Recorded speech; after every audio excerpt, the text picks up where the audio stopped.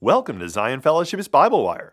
In these podcasts, we discuss what the Bible says, line upon line and precept upon precept. Today, George Reuter, that's me, will be continuing our study on the book of Jonah. Settle in for the next few minutes and learn more about who God is and how He loves.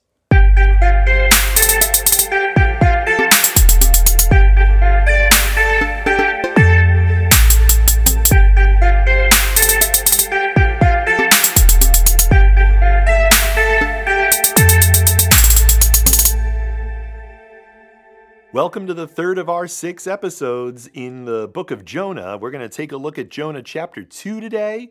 If you're looking for a subtitle, this is called In the Belly of the Big Fish because that's where Jonah is for this chapter.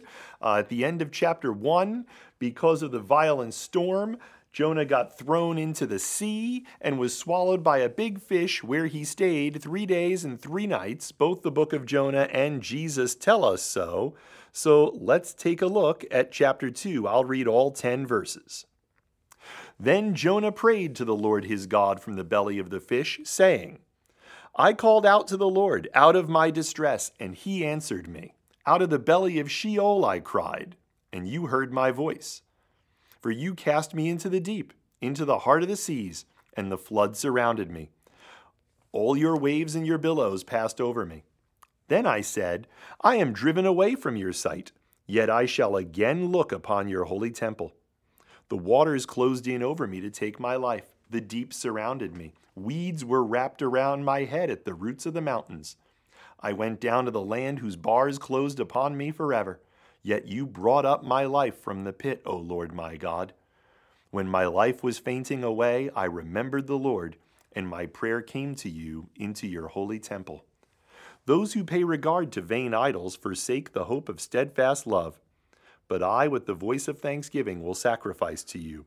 What I have vowed, I will pay. Salvation belongs to the Lord. And the Lord spoke to the fish, and it vomited Jonah out upon the dry land. Let's talk about Jonah's prayer. See, you have to put yourself in the situation.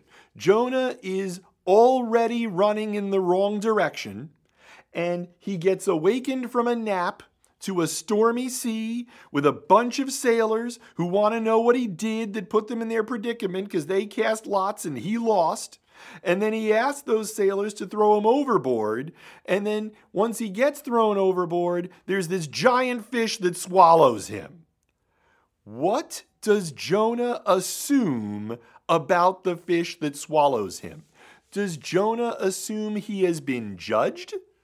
Does Jonah assume he has been rescued? Now that's an interesting question. Jonah knows that God is merciful. It's one of the reasons later in the letter that he gets so very mad at God. So counting on God's mercy and praying in the belly of the big fish, maybe it's not so out of order. Maybe Jonah doesn't assume he's being judged.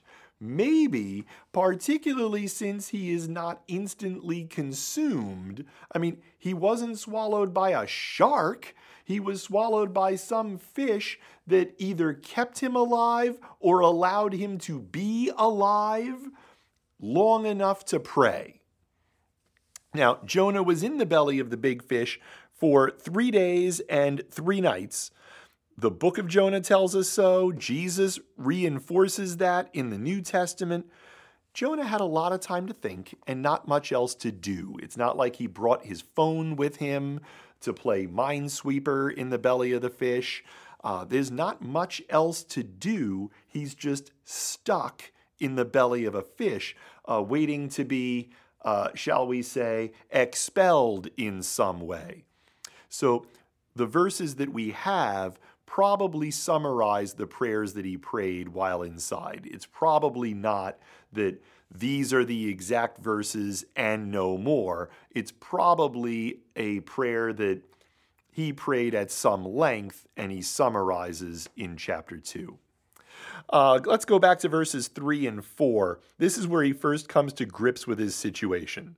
For you cast me into the deep, verse 3, into the heart of the seas, and the floods surrounded me. All your waves and your billows passed over me.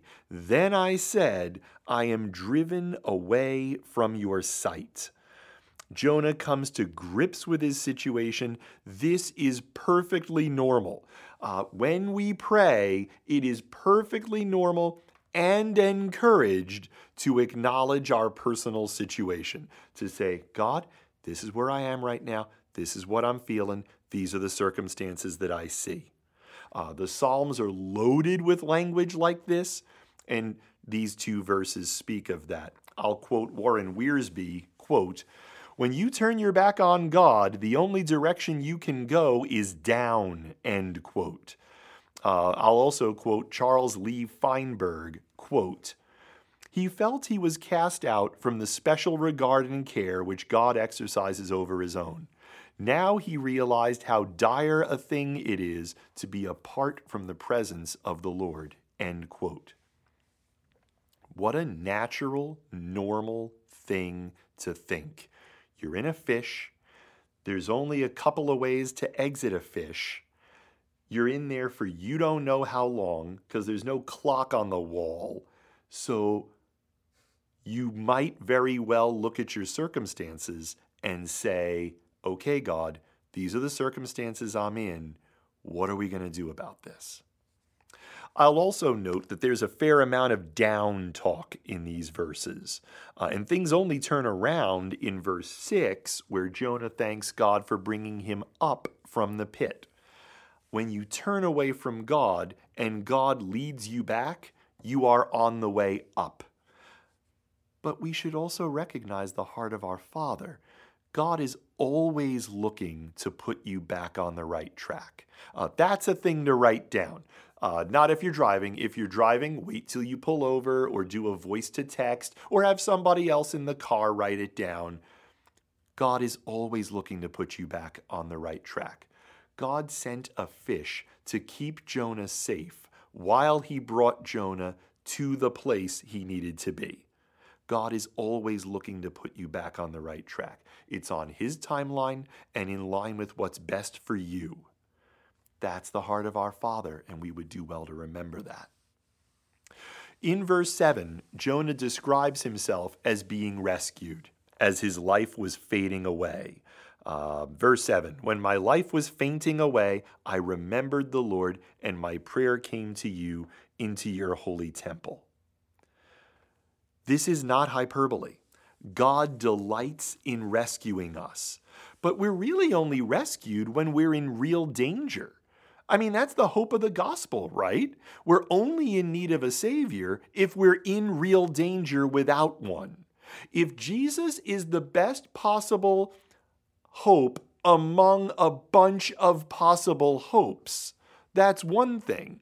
If Jesus is the only hope to save us from certain death, that's a completely different thing. Tim Keller puts it like this. Quoting now, the gospel is this: we are more sinful and flawed in ourselves than we ever dared believe. Yet at the very same time, we are more loved and accepted in Jesus Christ than we ever dared hope. End quote. That's the gospel. We are only rescued if we're in real danger. And the danger for us is that we're more sinful and flawed in ourselves than we ever dared believe. But the hope of the gospel is that at the very same time, we are more loved and accepted in Jesus Christ than we ever dared hope. Verse 8, Jonah does a bit of philosophy. I'll reread. Those who pay regard to vain idols forsake their hope of steadfast love. He does a little bit of philosophy. If you want to worship an idol, you lose your source of steadfast love.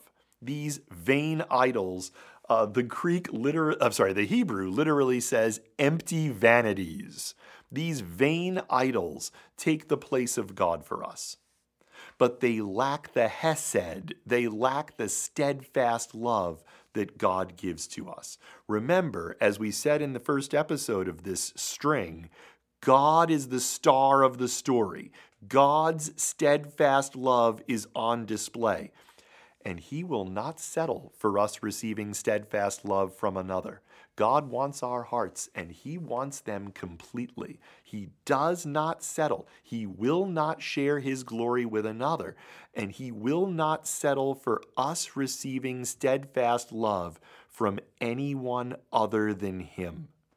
Doesn't matter who that other person is, doesn't matter what that other idol is. If you're trying to receive steadfast love from another human instead of from God, if you're trying to receive steadfast love from your job instead of from God, if you're trying to receive steadfast love from any outside thing, God will not allow that to stand. He wants our hearts completely. So let's talk about the spitback. Right? The giant fish loogie that became Jonah.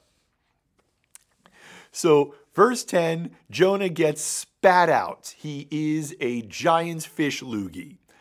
This is the mercy of God. And I'll say this, and you can go back. I preached the book of Jonah from the pulpit of Zion Fellowship in March of 2019. If our archives go back that far, it's worth taking a look. I said the following: mercy doesn't always look like what we think it does. God brings us mercy in many different ways. For Jonah, it looked like getting swallowed by a fish and spat out 3 days later. But if we pay attention to mercy when it comes, we can end up right where God wants us. The fish comes and swallows us up, and we wonder if it's judgment. But then we think to ourselves, maybe this is mercy. And if it's mercy and we embrace that, we can end up right back where God wanted us in the first place. So Jonah is expelled from the fish. Now, where is Jonah expelled from the fish? Well, he's expelled on dry land. Probably the shore, and if you look at a map, no matter where he gets expelled, it is some 500 miles from where he's supposed to go. Nineveh was inland quite a ways, and the fish couldn't take Jonah inland. And so Jonah has to do what he didn't do the first time. He has to obey God and take steps to go to Nineveh. He's got to make a 500-mile trip. Maybe it was 550, maybe it was 600, who cares? He has to make this giant trip, longer than Rochester to New York City, probably about Rochester to Washington, D.C. He's got to obey God. He's got to take steps to go to Nineveh. So I'll ask, how often does God bring us back to a big point of decision, a place where we made a wrong choice, a place where we chose not God, to see if we will make a better choice the second time through? How often does God's Ferris wheel swing us back around and say, how about now? Will we follow now? Will we obey now? Will we make the right choice now? This is the mercy of God. It teaches us to obey God. It teaches us to trust God. It teaches us to receive the hesed of God, his steadfast love, and to live as he directs. And that's my hope for us as a church body, that we would receive his steadfast love and live as he directs. Blessings as you take that truth into your prayer closet and as you live that out in the day-to-day.